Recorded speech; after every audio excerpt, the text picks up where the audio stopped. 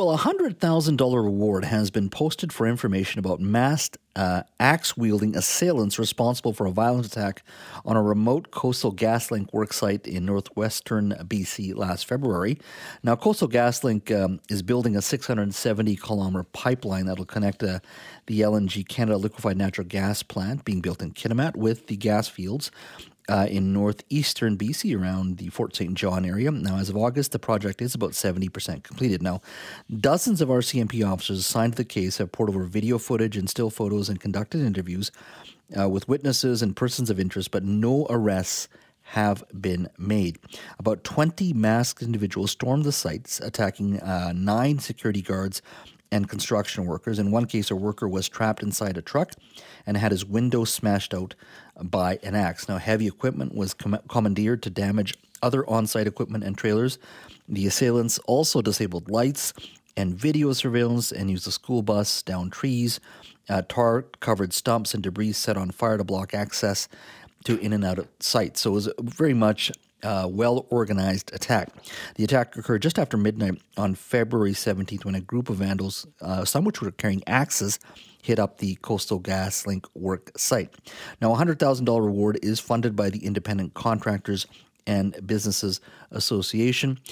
Today, law enforcement, ICBA, and Linda Annis, who's the Executive Director of Metro Vancouver's Crime Stoppers, spoke on this issue.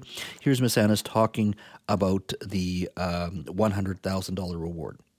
It's reasonable to assume anyone with information about this crime might fear for retaliation if they told anyone. But please be assured it's safe to call us at Crime Stoppers. We guarantee your anonymity, and we will never collect any personal information. We just need the information that leads to the arrests. Now, as I said, the $100,000 reward is funded by the Independent Contractors and Businesses Association. Their president and CEO, Chris Gardner, joins us now. Chris, thank you for speaking to us today. It's great to be on your show this afternoon, Jess. So, Chris, why is it important for the Independent Contractors and Businesses Association, the ICBA, to fund this reward? Well, if you think of what happened this morning and every day in British Columbia, about 250,000 men and women wake up and go to a construction job site to help build our province. And the work they do accounts for about 10% of our economy. And the first thing that everybody who is in any way, shape, or form affiliated with construction thinks about is safety on the job site. And when you listen to Superintendent Elliott, who recounted at our announcement this morning about what happened in February on the Coastal GasLink Pipeline work site, there were 20 or more people who committed a planned, premeditated, coordinated attack with a high degree of precision. Access roads were blocked with vehicles. There were fire set. There were booby traps. Lights and video cameras were disabled. It was shockingly violent. People were threatened, lives were put at risk, and $20 million worth of equipment was destroyed. So for us to offer the $100,000 reward, we're basically saying we're standing with those workers, we're supporting the efforts of the RCMP to bring this investigation to a close, and we're working with Crime Stoppers to basically say this cannot stand. And so the $100,000 reward is for information leading to the arrest and charge of the individuals who created these outrageous acts of violence. Mm-hmm. Are you surprised something like this actually happened in Canada? Well, if you read the accounts from the workers and the crews who were on site that night, there is real fear in their voices. Their lives were at risk. They were threatened with weapons and axes and all kinds of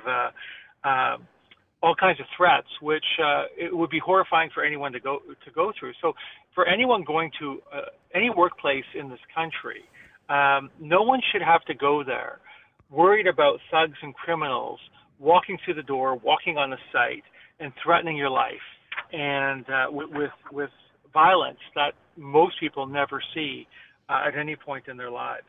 So we think it's important to do what we can, and hopefully this reward will prompt someone to come forward, give those pieces of information that are vital so that the RCMP can close the loop on the investigation and make the arrests and lay the charges that are required to bring some accountability and send a very strong message to others that this type of violence is not acceptable. Now, this pipeline is approved by the provincial and federal government. It went through extensive approval processes that it needs to go through. It has the support of elected First Nations communities right along that pipeline route. It goes all the way from northeastern BC across BC and will eventually end up in Kitimat, where this giant LNG plant will chill and cool the LNG or natural gas, and where it will be then shipped off to Asia.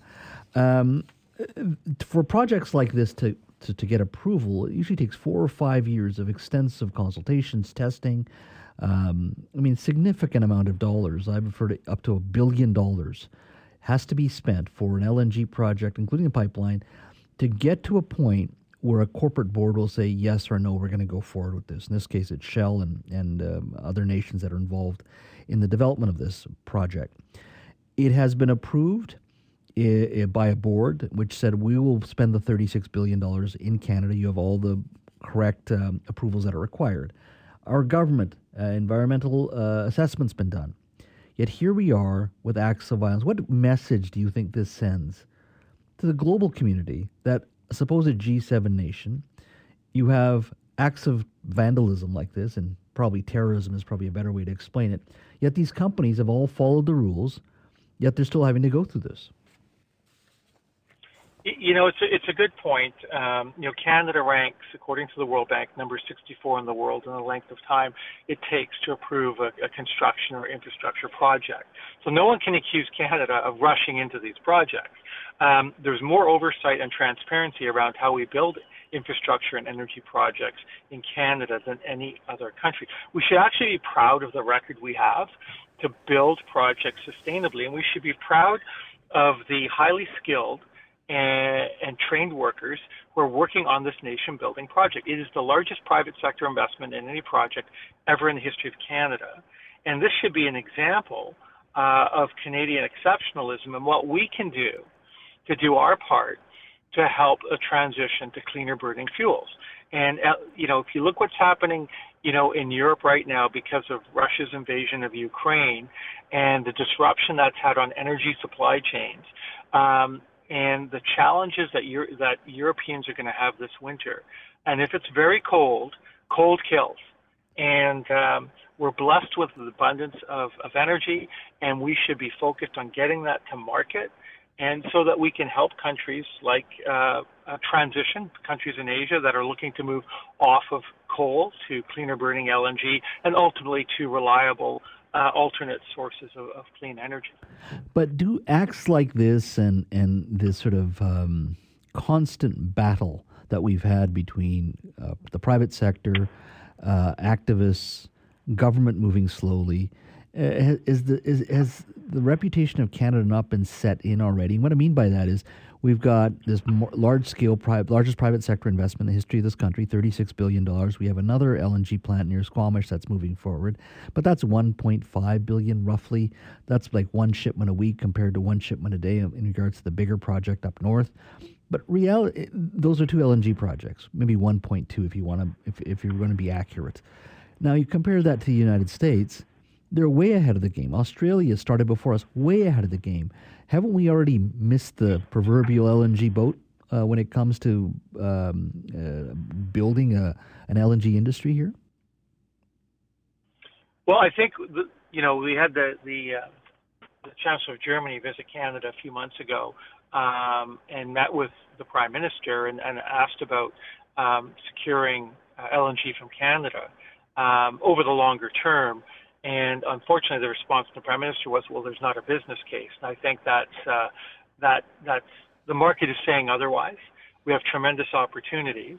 To your point on the U.S., back in a few years ago, neither Canada nor the U.S. were exporting LNG. Fast forward about 10 years, and the U.S. is now one of the largest exporters of LNG in the world, and we only have 2 plants that are under construction. So we've been slow. We have missed opportunities. I'm not sure that I would say it's too late to capitalize on some investment, but we've got to take a different approach. Investment has left Canada, more investment has left Canada and come into Canada every single year since 2014. And so we've got to change the way that investors look at Canada. They should be looking at Canada as a land of opportunity where you can get projects to yes in a reasonable amount of time, where they're built according to robust environmental standards, but that there are opportunities here. And right now we don't have that reputation. We tend to scare investment dollars away. We don't do things to attract it. And when you compare, because investors are looking at Canada in the context of every other country in the world in which to invest.